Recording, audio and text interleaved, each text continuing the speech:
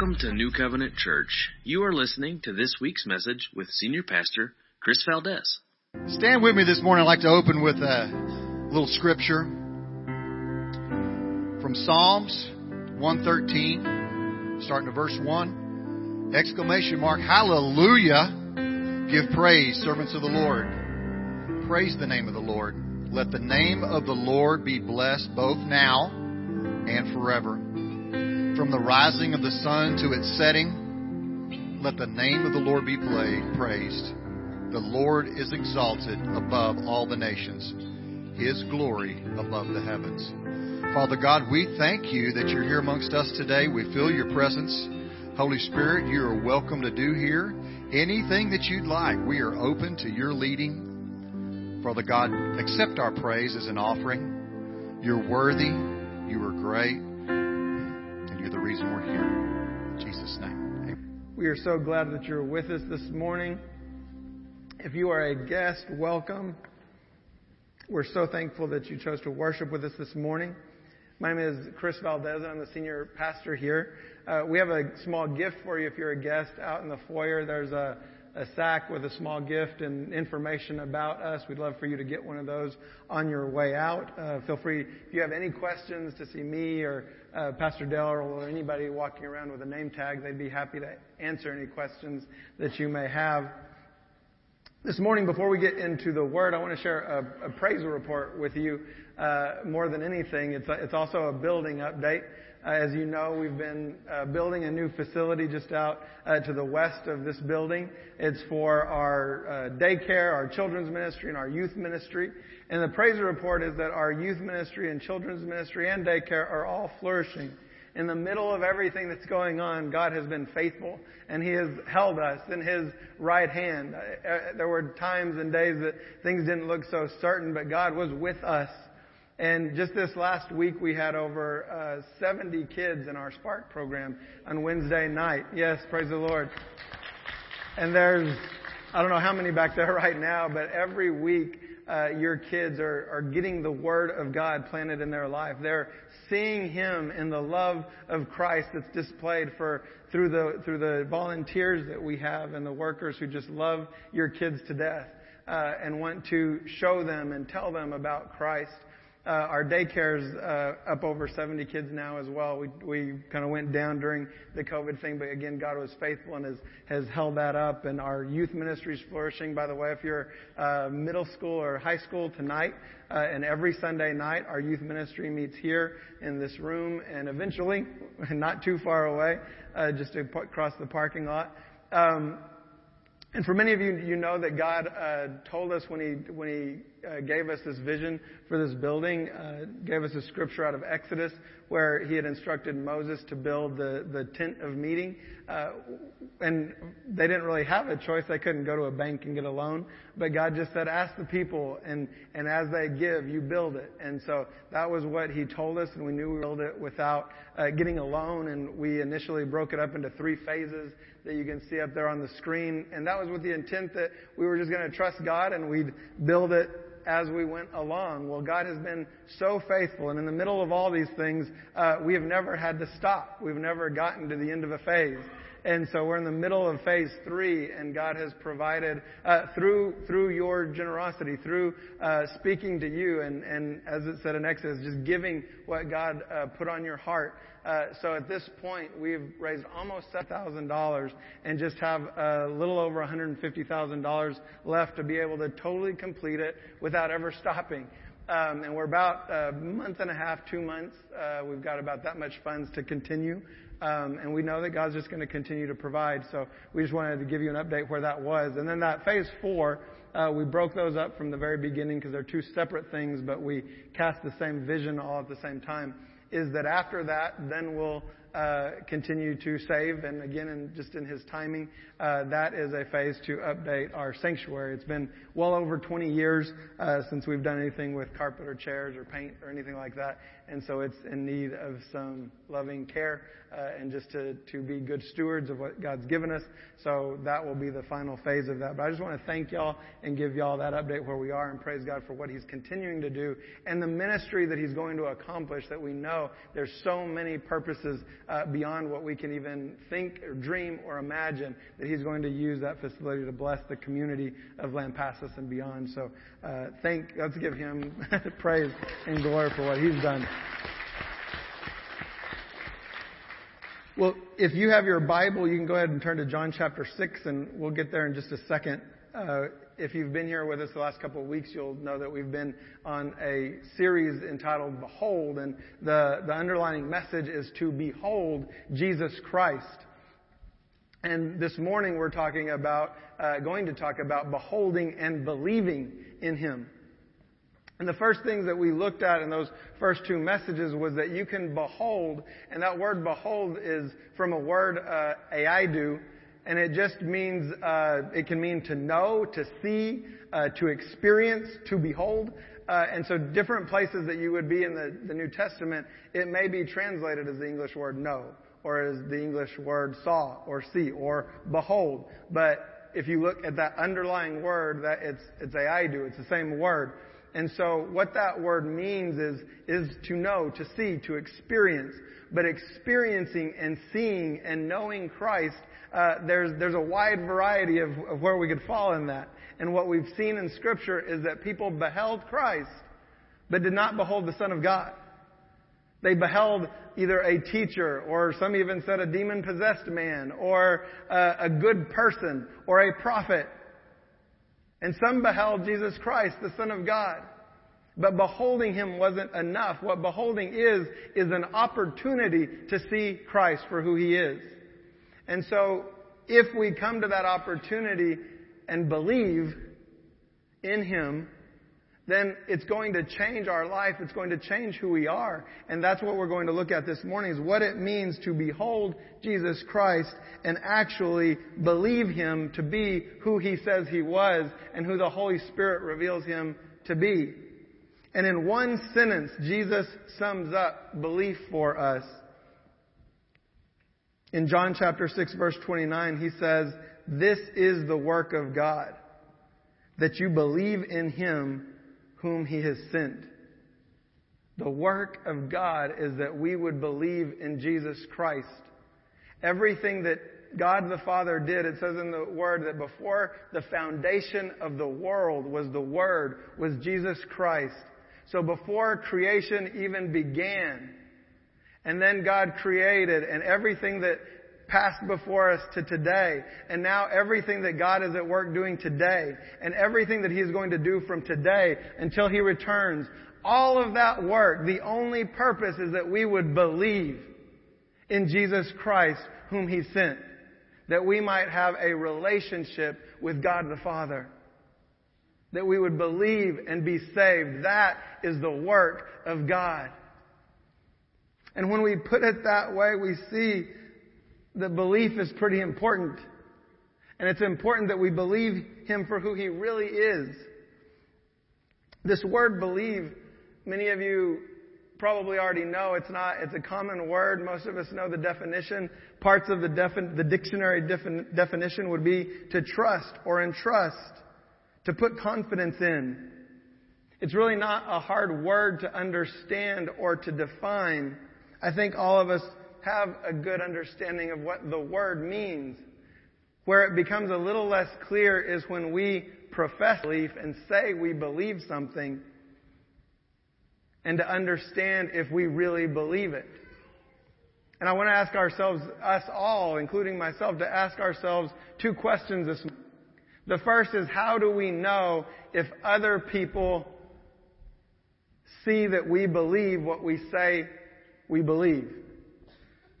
Would other people agree that we believe what we say we believe? And the second question is very similar.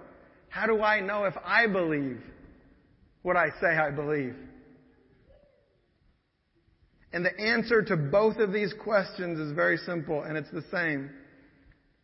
Our actions will follow what we believe. Genuine beliefs are made obvious by what people do. We always live up to or live down to what we believe. Nothing else is possible. To believe something is to act as if it's so. I want to give you a real simple example. My paternal grandfather, it's my father's father, if you don't know what that paternal means, and he's since passed.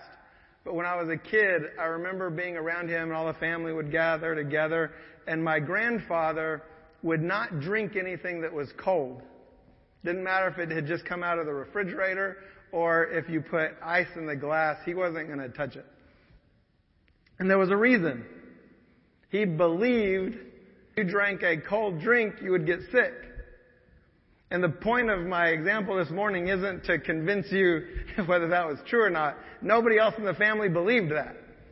We drank it all the time. I was talking to somebody else a few days ago about this, and the funny thing they said was, yeah, but I bet when someone got sick, he was like, oh, and I saw you drinking a drink with ice. It's like, yeah, I do every day.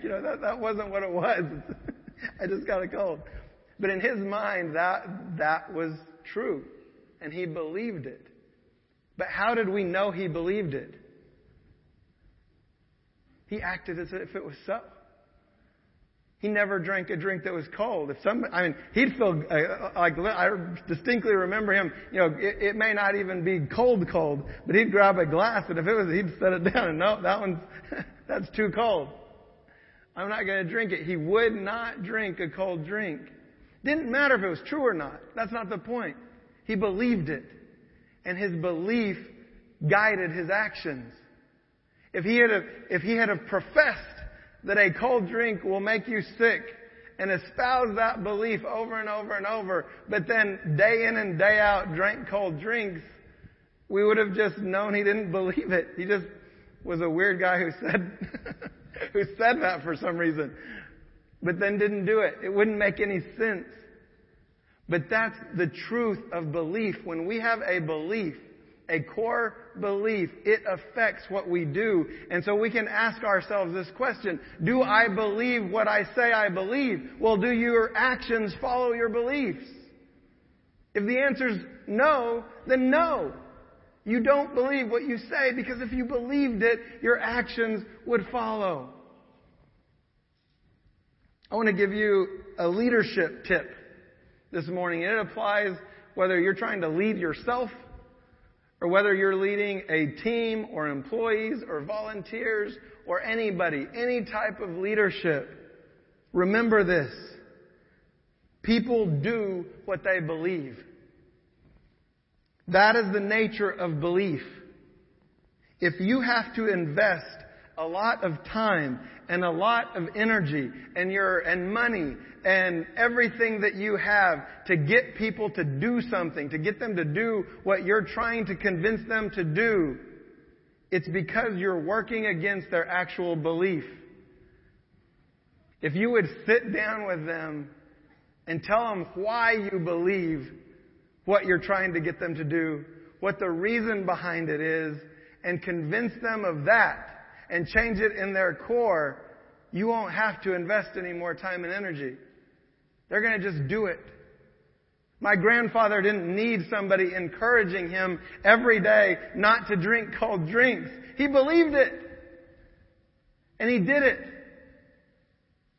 So if you're trying to get people to do something they don't believe, you're honestly wasting your time.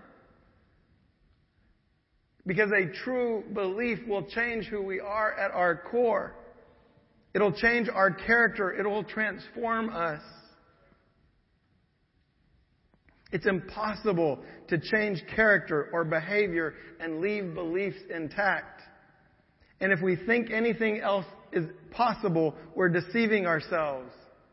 It's an illusion of the Western culture that we find ourselves in today, that you can believe something, but your actions don't have to go along with it. Unfortunately, one of the places that this comes from is a false doctrine in Christianity.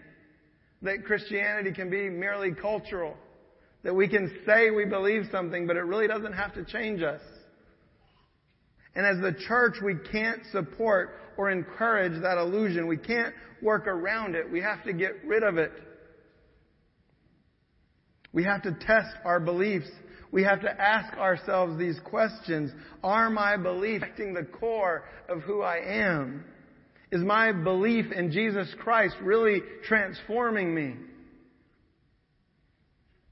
Many of us can give all the right answers. We can answer those questions. We may even know all the right theology. But that doesn't mean that we believe it. It doesn't mean it's changed who we are, that it's affected the core of who we are.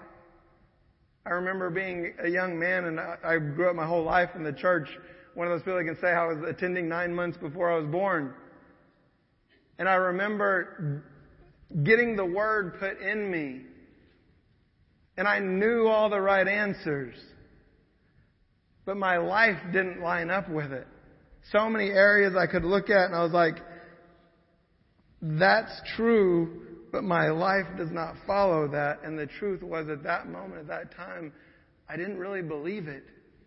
I hadn't given Him everything. I wasn't following Jesus Christ. I knew the answer. I could have counseled people because I could have given them the truth, but my life wouldn't have been an example.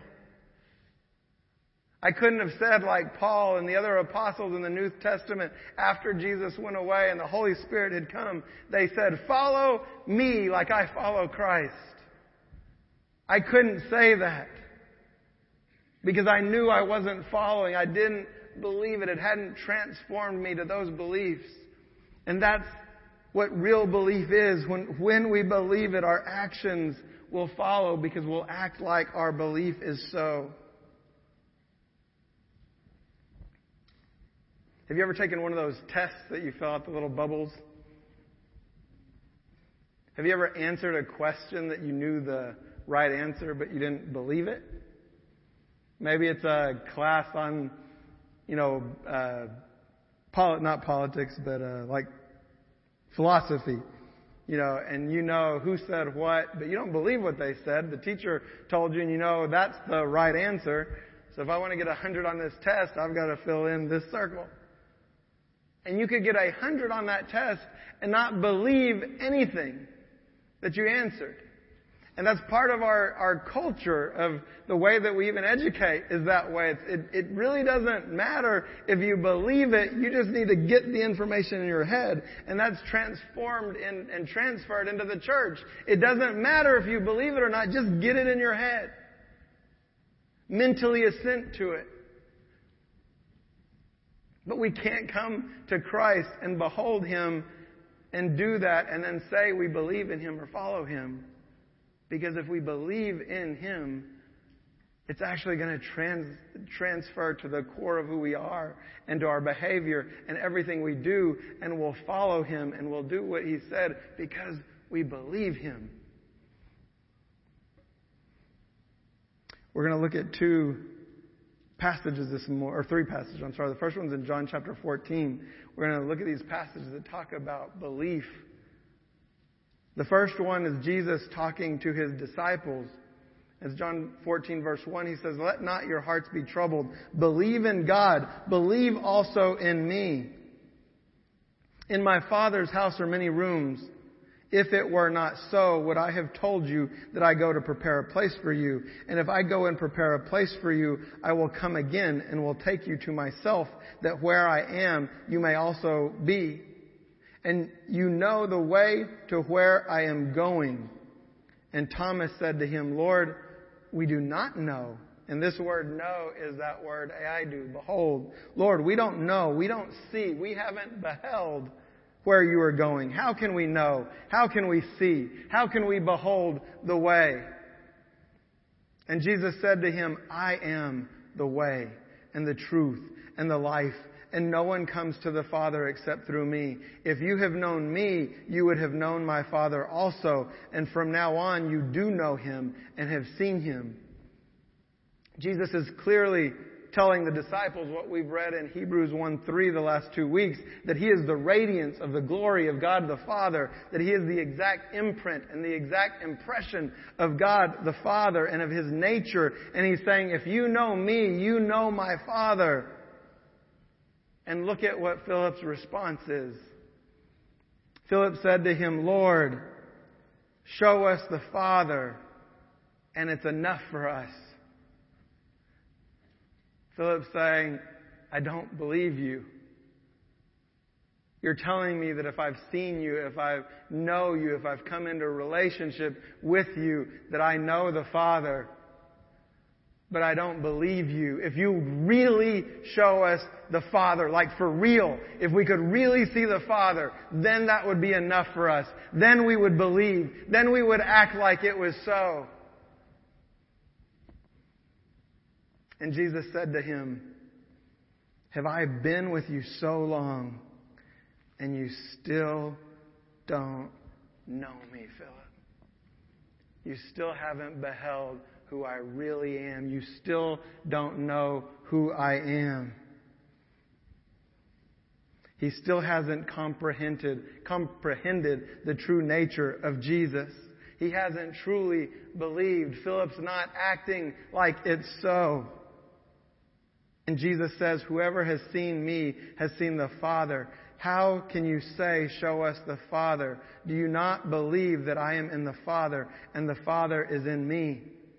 The words that I say to you, I do not speak on my own authority, but the Father who dwells in me does His works. Believe me. Believe me.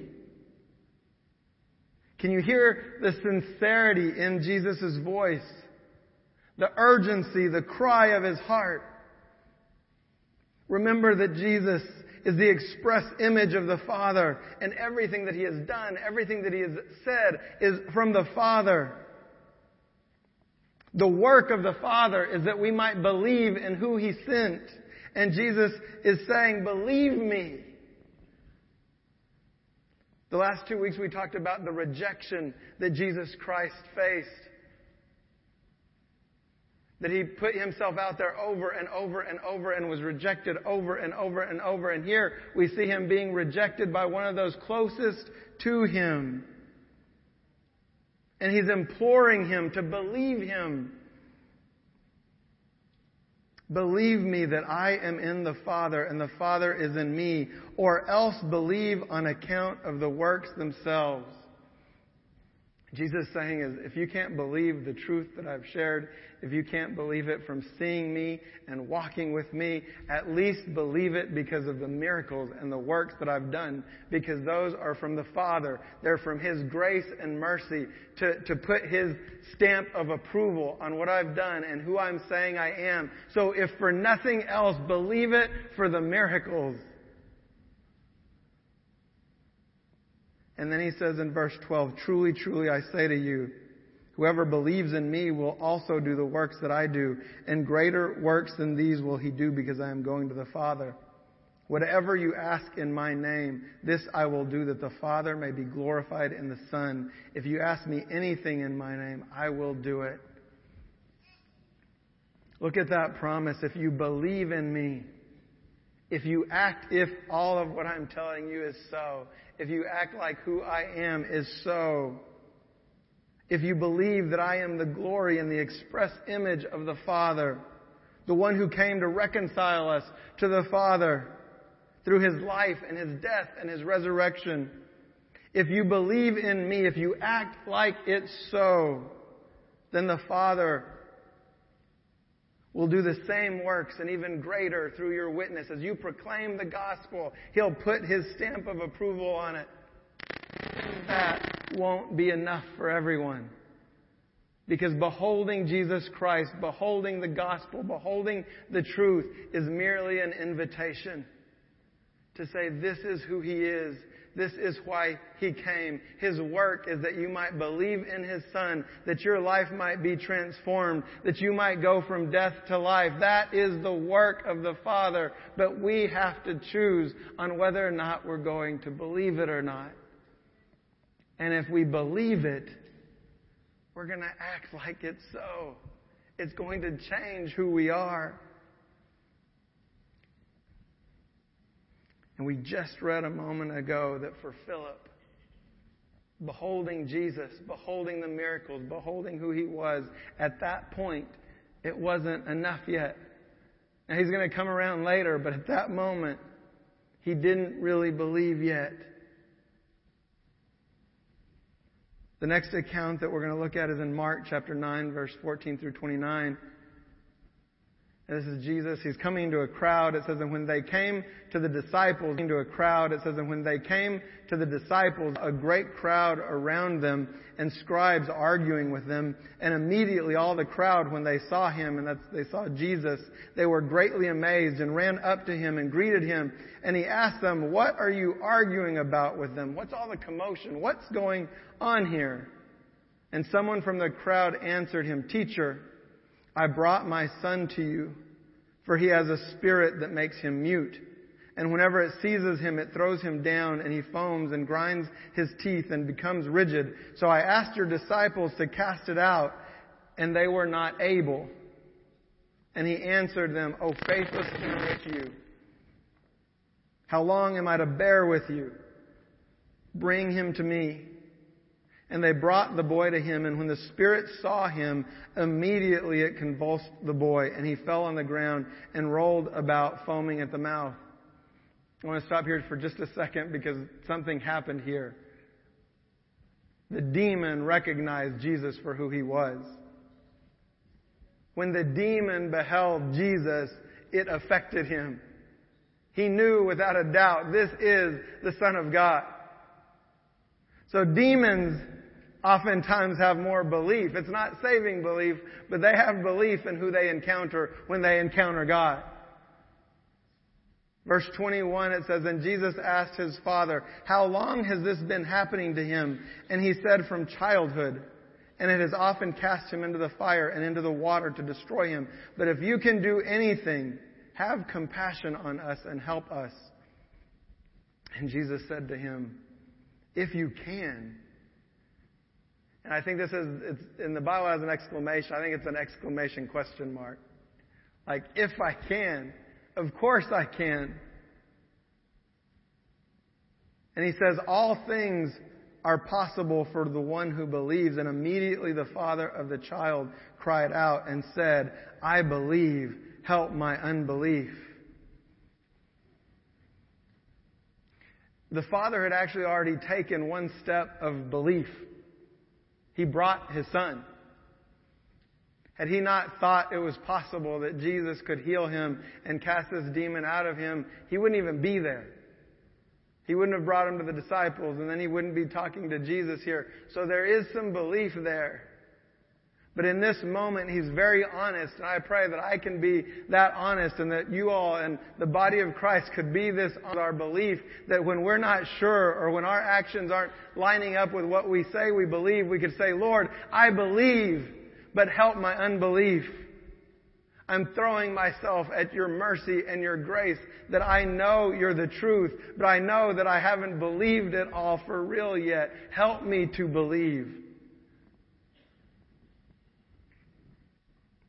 And then in verse 25 it says, And when Jesus saw that a crowd came running together, he rebuked the unclean spirit, saying to it, You mute and deaf spirit, I command you, come out of him and never enter him again. Never enter him again. There's another passage where Jesus says that when an unclean demon is cast out, that if nothing takes its place, that demon can go about and get other demons even worse than himself and come back to that person, and their final state is worse than the state that they were at the beginning. But not if the space is filled up with something else, with someone else. And Jesus here is saying, you're going to go out and you are never coming back. Because this boy is going to be changed. He's going to be transformed. He's going to be different forever. And after crying out and convulsing him terribly, it came out, and the boy was like a corpse, so that most of them said, He is dead. But Jesus took him by the hand and lifted him up, and he arose. And when he had entered the house, his disciples asked him privately, Why could we not cast it out? And he said to them, This kind cannot be driven out by anything but prayer. We ask ourselves if we believe. The thing that we can ask ourselves if we believe. Jesus said that this kind only comes out by prayer. If we believed that, we would pray. If you can look at your life and say, I never pray, you can be pretty sure that you don't believe in the power of prayer. But you might tell people you believe in the power of prayer. You might tell yourself you believe in the power of prayer. But if you believed in the power of prayer, your actions would follow that. You would pray as if it was so.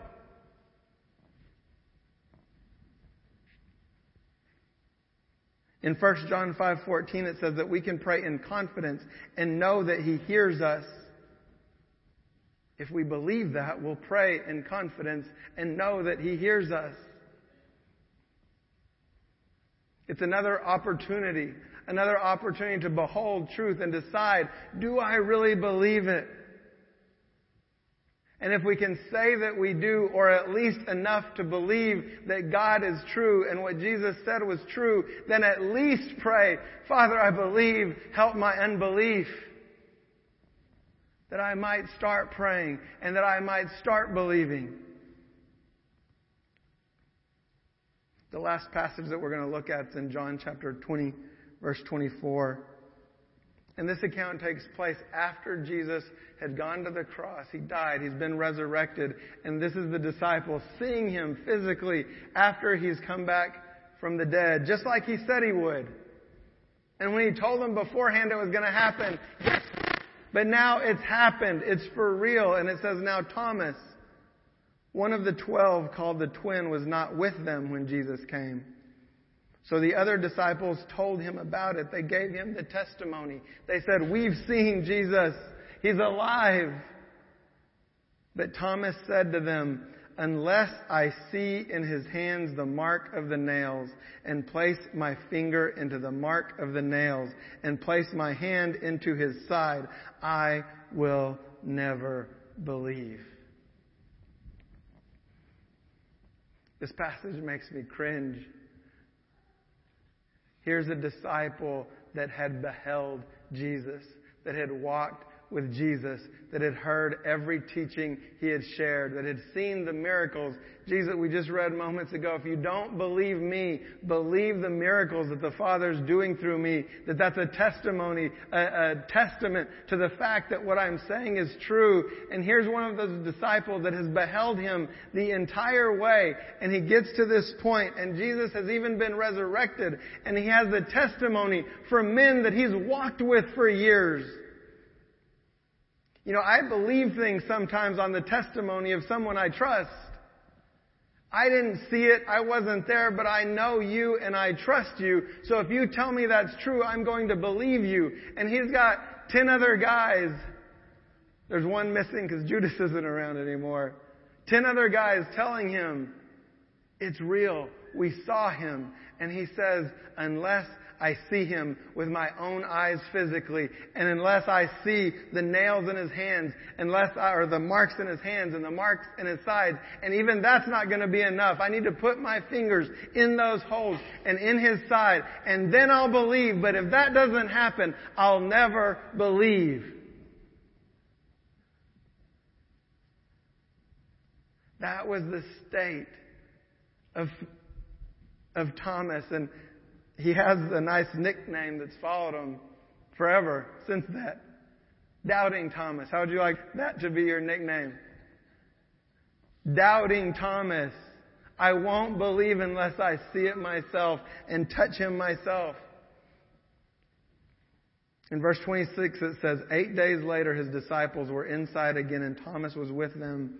And although the doors were locked, Jesus came and stood among them and said, peace be with you. Notice nobody tells him the story. Thomas doesn't speak. Jesus knows what's happened. He knows Thomas's heart. And He says, Thomas, put your finger here and see my hands. And put out your hand and place it in my side. Do not disbelieve, but believe.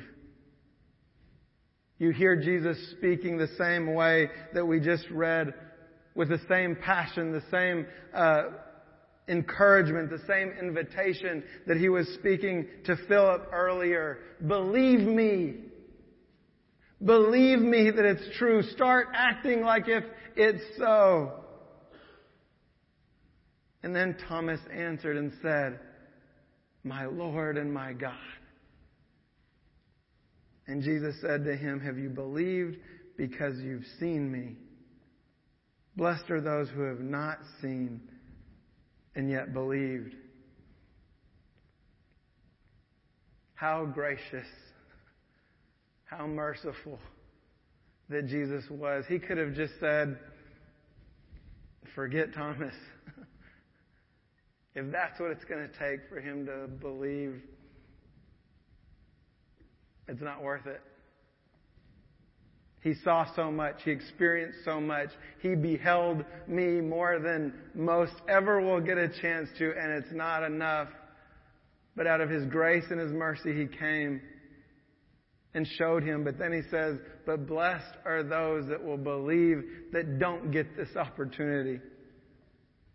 And I almost get the sense of there's and I don't know, maybe that's just me, my sarcasm. I would be like, "Good for you, Thomas." When he says, "My God, my Lord, I get it now, I believe." I go, "Well, great.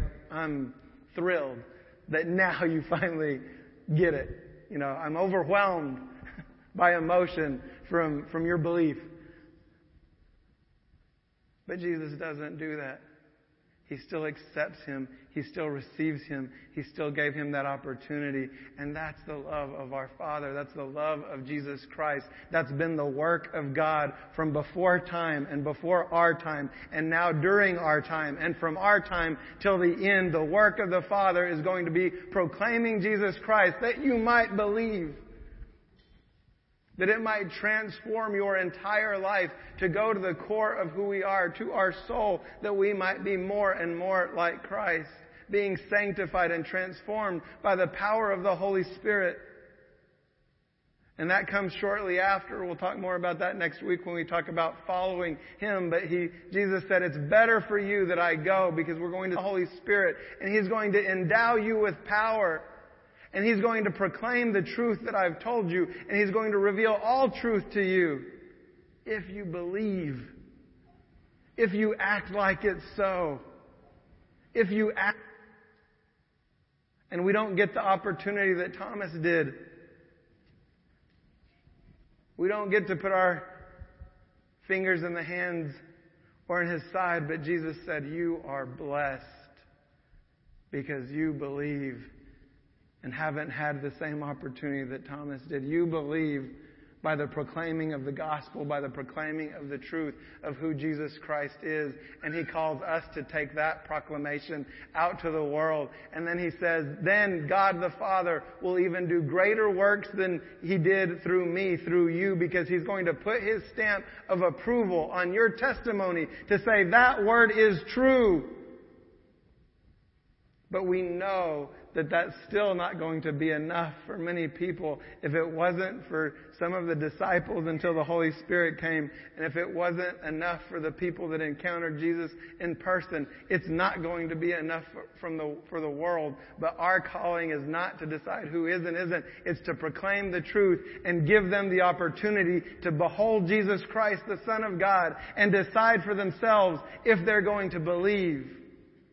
And this morning, each of us to make that decision. Do we believe? Do we act like it's so? Do we pray like God hears us? And if we don't, we can cry out and fall upon His grace and mercy and say, "Father, I believe. Help my unbelief." And know that He's gracious and merciful enough to hear us. And the Holy Spirit has been given to us that we might receive Him and give us the power to really believe and really have our lives transformed. I want to close with an encouragement. I want you to take time this week to ask yourself, what do I really believe? What would my friends, what would my coworkers, what would my kids, what would the people that I encounter say I believe? Not by what I say, but what I do. Would they say that my actions line up with what I say I believe? And ask yourself, what do I really believe? I've been doing this myself for a few weeks. It's not fun. It's very convicting. I'm coming across a lot of things. I'm like, God, forgive me. I can't believe in this area what I know is true and what I say is true, because if I did, my actions would be different than they are. Take this area of my life like you've taken this and this one and this one and transformed it and transformed this one too, that I can say, I believe, but help my unbelief, because I know you are right about everything.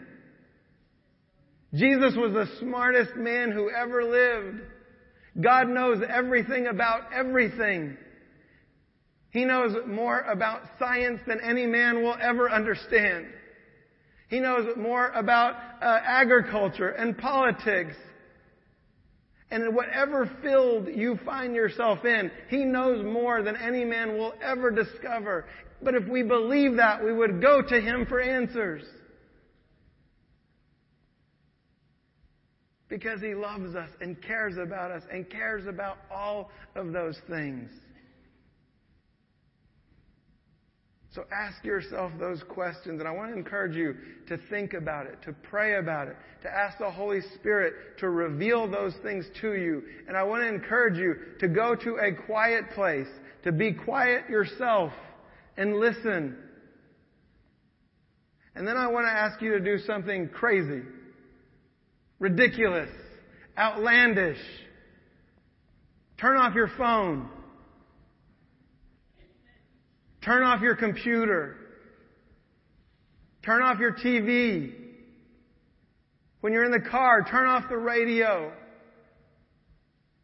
Listen to God and ask Him these questions. And say, Father, show me what I really believe, because I want to line up with who You are, the true express image of Jesus Christ that showed us the Father. The truth, that's what I want to believe. And anywhere my belief is off of that, show me. And He will do it. He's faithful. And we'll find that our actions will start to change, and we'll start acting like if what we say we believe is true. It's the only way. Jesus said, I'm the only way. I'm the only truth. I'm the only life. And no one is going to come to the Father except through me. But if we believe that, we're going to go to Him.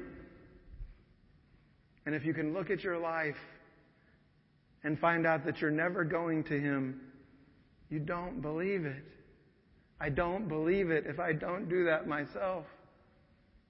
One of the things that I've been most convicted about is I've read through, I think I've got a few chapters left to go through all the Gospels in this series, because I've just wanted to see who's Jesus.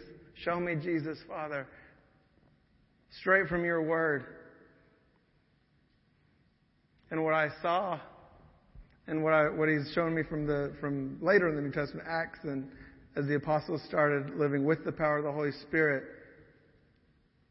these men who didn't believe, who didn't get it, after they were endowed with the power of the Holy Spirit, they were so full of God and so full of Jesus Christ, and they acted so much like they believed it, that over and over and over in the New Testament you see them saying, follow Jesus, or follow me like I follow Jesus.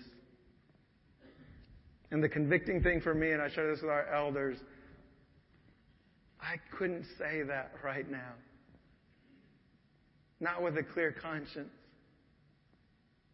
But I want to follow Christ to the point where, with a clear conscience, I could tell everyone I encounter, follow me like I'm following Jesus, and you're going to get to Him, because He's so living in me, and He is the express image of the Father. And if you follow me, you're following Him, and you're seeing the Father just like they saw the Father through Jesus. That's what He said, that He would fill us and be with us, and through the power of the Holy Spirit, we could do that. And it's not blasphemy to say that, because all the apostles said that after they were filled with the Holy Spirit.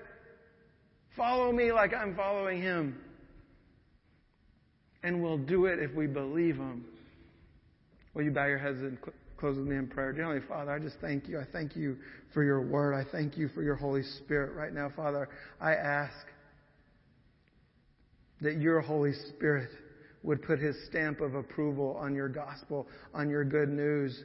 Lord, in the hearts and minds of everyone here, in the hearts and mind of myself, Lord, that we would behold who Jesus Christ really is, His true nature, His true divinity, His fully human nature, and that He gave us a perfect example, a perfect picture, the image of God the Father that we might believe, and that it's the work that You've been doing from before time and in our day-to-day, and You will continue till the end, Father. Let us believe and help our unbelief. Father, I want to follow You so well that I can tell others to follow me. Let that be the body of Christ in our world today.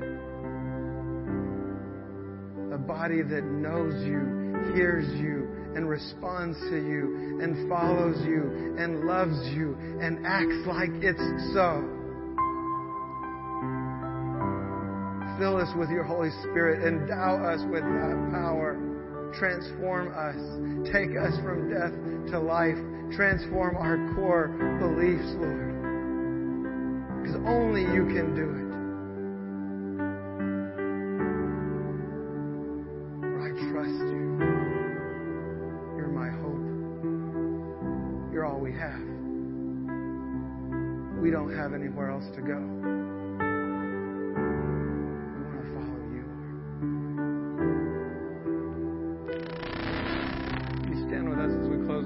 We have a prayer team that would love to pray with you this morning.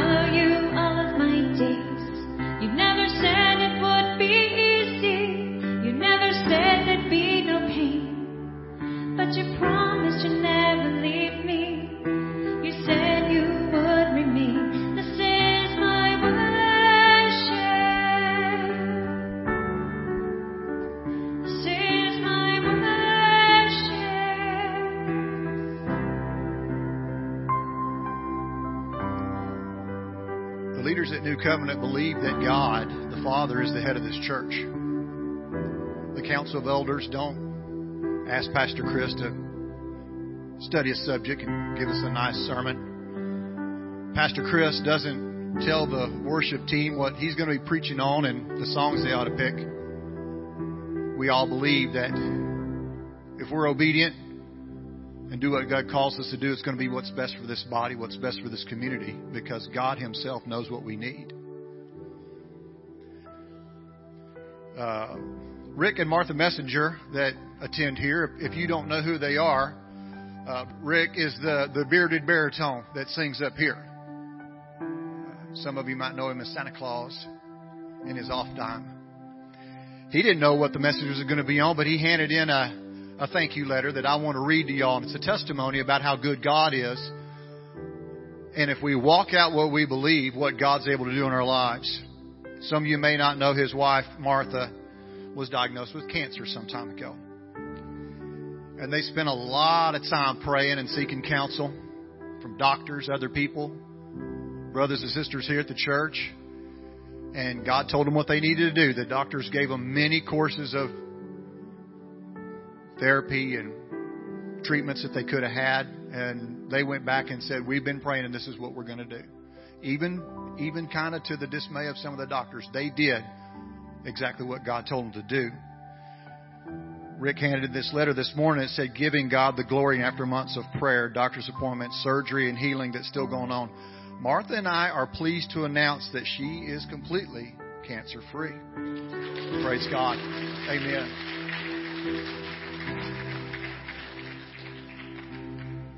Later in the letter, and this is amazing. This is how good God is. Last but certainly not least, we want to give thanks to God for each of you and for all your prayers that were being nonstop lifted up to heaven on our behalf.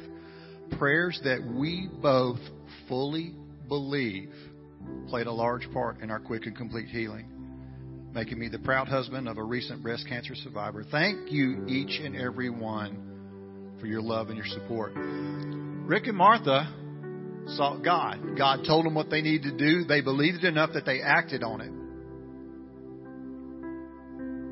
That's what belief is, when we step out into it as if it's so. What an amazing God to give us a testimony to go along with the message that Chris had. I have a few announcements for you, if you don't mind. October 14th, this Wednesday, our marriage group's going to meet for our monthly meeting. It's a potluck. If you haven't been there before, just come. If you've already been once or twice, you know what we're doing, and do your part. It's going to be great. 6:30 over at Common Grounds. October 16th, we usually would have coffee at Common Grounds that morning. It's going to be closed just for this Friday, the 16th. It'll be open after that. Luther's getting ready for October 24th, the men's skeet shoot. Outside, there's a sign-up sheet and some little cards with directions about how to get out to the Hensley Ranch. There's going to be a men's skeet shoot that will benefit Young Life and the youth group here at New Covenant. It's always a good time. Y'all need to make yourselves available for that. And if you would help us, right after service is over, pick up the chairs on both sides of the auditorium. If you've done it before, help those who haven't. Let me pray and we'll get out of here. Father God, thank you that you are the head of this church. Lord, you speak to us, you guide us, you give us good direction. And Lord, you are worth it. Father God, you know what's best for us, and we want to believe it, so we step out into it. This week as we pray seeking you, Father God, give us clear direction. And Lord, most of all, we ask you send your Holy Spirit to give us the strength to step in the direction that you called us to go. In Jesus' name we pray. Amen. Thank you for listening to this week's message.